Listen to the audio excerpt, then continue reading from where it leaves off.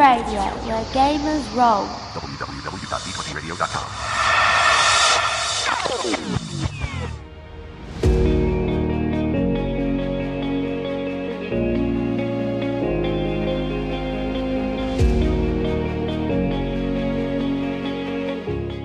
You're listening to Prime by Cortex. I'm your host, and today we're going to be talking about running shipboard adventures and the problems that come with that, and how that might specifically look in Cortex Prime. Shipboard adventures are nothing new, and for many games, it's the primary focus. So a lot of things that I'll be talking about today might not necessarily shake up those conversations, but hopefully at a minimum you leave this episode today with some new ideas about how this may mechanically play out and some new situations that you might not have thought of before. Now before we start, let's talk about this episode format and a tiny bit about me. I am not quite sure what to call a segment like this. This type of segment has been done before. Offhand, I can say Writing Excuses does or used to do episodes like this where they take an expert and tell you what you as a writer might be getting wrong about being a lawyer, astronaut, etc. Now today, I'm not planning on telling you what you're getting wrong, but I'm hoping to share what you might not be considering. And I hope that we can do episodes like this where we can get an expert either on the show or writing in topics or scenarios where we could be considering missed details to make our stories better. That's what this format is about. Not about telling you you're running ships wrong, but how you could be shaking things up or fleshing things out. So who am I other than your lovable podcast host? I used to serve in the Navy, and I've served aboard a ship and have been on several types of ships. Full disclaimer, I am several years removed from that life. I haven't thought about some of this in a long time, and even when I wasn't the expert on damage control. My work was specialized for technical systems that I won't get into details about, but that kind of brings me to a point I want to bring up as we move into the meat of this episode. Whether we're talking about actual Navy warships, fantasy airships, spaceships, relationships, I kid. If your character is on that ship professionally, whether as a bounty hunter cruising through the stars or as a scientist taking a small boat out routinely to study coral reefs, chances are you're going to have some amount of training on doing damage control. When I was in the Navy, you had sailors who were dedicated and specialized for it, but we didn't depend on just 10 people to fix everything and to fight the fires or plug a hole below the waterline. When you're out on a real-life naval ship, every sailor is considered a firefighter.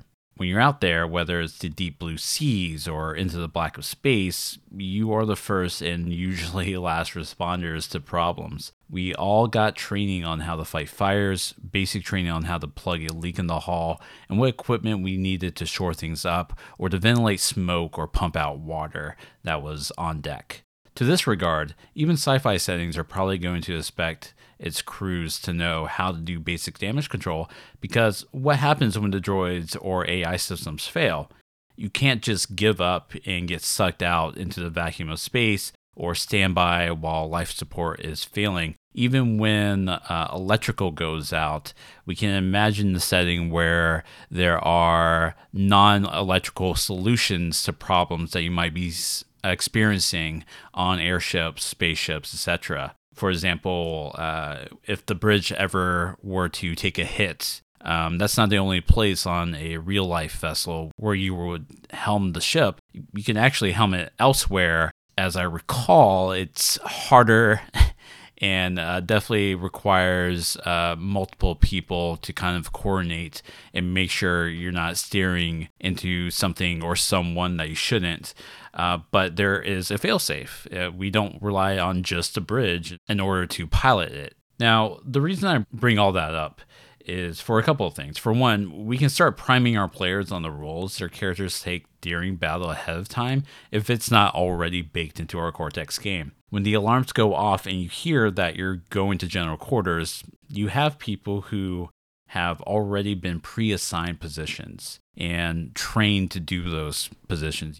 Professionally, like sailors will routinely do these mock scenarios in these positions. So it's not something that you do once in basic boot camp and never think about again. Some of these people are just going to keep doing their actual specialized job, but then you'll have a whole host of people who are going to dress up in firefighter gear, man communication stations to coordinate help, and start accounting for supplies and preparing for the worst. And this involves people of all ranks, officers, analysts. This is everyone's ship. This isn't just grunt work that's happening off screen. Your player character as an officer might be called away to do something else. Another officer, maybe even a more senior officer, typically speaking, might actually come up and assume the position that you were just working on the ship while you go fight fires or coordinate the fighting of fires or whatever have you. So whether it's Cortex or another game, that right there should start getting the table thinking about, well, we can't just have the pilot and gunner have all the fun. What are the rest of us doing? And that's a common question that comes up when any GM for any game asks, how do I run shipboard combat? Now, some games have this baked in. They have tables, they have mechanics, they've designed it within their turn structure. As far as Cortex goes, if you're doing a game that's heavy on shipboard adventures, or maybe you're even just doing a leg of an adventure that involves sailing, we can introduce roles or affiliations as traits, perhaps temporarily in the case of the latter, where you're just doing it for a story arc. And then the second thing regarding that scenario is the priming of assets or resource pools if you're using that. A player might say that they're not great at repairing an engine, but they're trapped in an evacuated engineering space and have to fight in an electrical fire. They may not necessarily be doing it alone. They could be spending a plot point to create a hose asset. They could be creating an engineer extra, or they could be relying on knowledge their character has. On a real ship, every sailor can train for a what's called a warfare pen, and this pen says that they have some level of knowledge as to what everyone else is doing and how a lot of things work on their ship. And even without that warfare pen, we're all trained to fight different classes of fire. So in this scenario, player character here might create an asset that says warfare pen, which is a valid asset for any player character who's not like literally doing their first day on the ship. 'Cause it could take at least a week, but often several months on top of doing your regular job to study for said warfare pen. And so they can create an asset for that. They can also create an asset for their firefighting team or use a resource dice. And then make a roll and recall that the engineering space has special breakers to cut off the power, which is what you want when dealing with an electrical fire anyways. You want to cut off the power. Our job is to make things exciting, and we don't need to fault the PCs just because their players might know their options and how to fight a literal, like, real electrical fire. And so that's where, like, resource dice might come in handy, or maybe just having a preset list of tools or options for doing XYZ when tackling a problem that's happening aboard the ship. This, of course, doesn't need to be exhaustive. Just something to get the wheels turning, add a little bit more flavor to the situation that's going on, and just really start letting the players feel like, yeah, sure, I'm a sailor. I know how to fix this. So we talked about assets and resources, and we're talking about a little bit more about it. You might have different problems than fighting fires. There's specialized equipment for dealing with smoke, because smoke inhalation is a real thing too in the aftermath. We also have procedures and equipment for getting water off deck if you're playing a sea ship style game. In either case, you got to remember, especially the more modern the setting, the ships are big. There are a lot of compartments that don't necessarily have a window that they could just open to vent smoke out or to throw water out. There are a lot of internal compartments that just don't have any windows. Believe me, I worked in them. I think one time I went, maybe 2 weeks just seeing the sunset, and then otherwise just working night shift and not seeing the sun for a solid 2 weeks. But yeah, so that's some things that we can look up or start to daydream for our given setting or specific type of ship. But what about complications? And so for another example, we have the Rebellion warship, the SS Primetime, and we have a player who's running the communication officer. Well, they and the captain certainly had their time to shine when they were trying to bargain with the evil Imperial warship when things went south. What does the communication officer get to do now? We already have a pilot. We already have gunners. Let's have the communication officer maybe get on the horn a separate communication channel and help the ship make rolls to recover complications or stress. In this manner, they can assist the captain on leadership roles or other players who are in different parts of the ship remotely, and the captain can in turn assist the communication officer by spouting out very specific orders for maintaining the ship. And doing it this way, they still have a place in the action that perhaps doesn't push them out on the limb if they're not particularly good at fixing stuff or whatever your skill sheet might have for non-talky roles like a communication officer. So they still get to do their communication thing, it's just in a different aspect.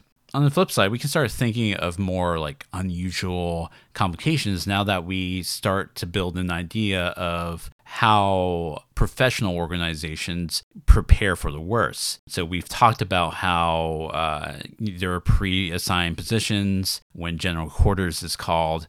When general quarters is first called, you're not going to be going to sleep or staying asleep if you were in your rack when the alarms went off. You're going to go to your pre-assigned position, and if it goes on long enough, we can then start talking about like sleeping in shifts. In the same scenario where we have the Primetime just calling general quarters, we might have a more senior officer come in.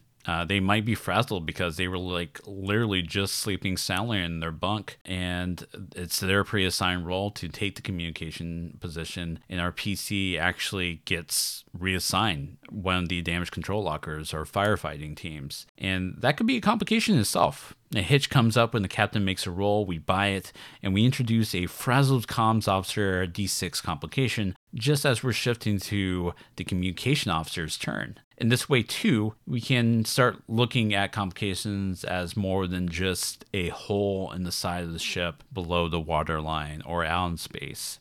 We can start taking into account crew morale and the likes.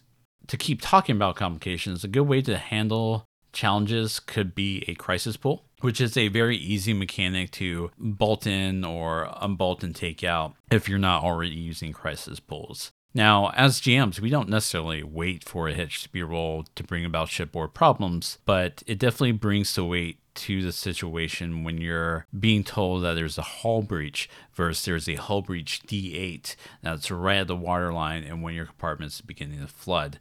Now, whether that's spent from the crisis pool or we introduce or we buy hitches because we're not using a crisis pool, whatever the case is, we have to remember that we can still set up complicated situations and we can make those complications more impactful when we actually turn it into dice.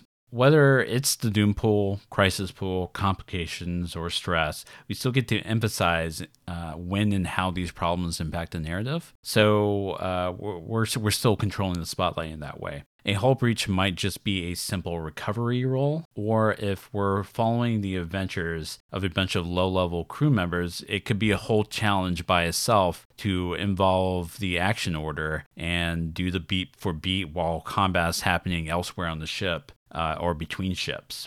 Additionally, these problems might just stack or be revealed later after the main conflict of the scene. You want to focus more on the boarding team or a verbal spar between the captain as the battles go on, you go for it. Complications don't have to be immediately apparent or impactful, and if you don't want your combat scenario to necessarily focus on maintaining the ship, then we can start looking elsewhere for our problems. So let's say that the ship took a hit. We find out in the subsequent scene when our engineer PC is doing a damage assessment roll that comes up a few hitches that, yeah, there was a hull breach and starboard engine turbine is down. This complication either needs to be fixed now, letting the Imperial warship in the previous example catch up as you try to make a retreat, or it sets the ship limping along to home port. In a previous episode where I talk about complications exclusively, this could be a whole dramatic story. Maybe the campaign opened with a cinematic battle that is either just happening or just happened off screen. The complication that then drives the story, and for the entire session or 3, we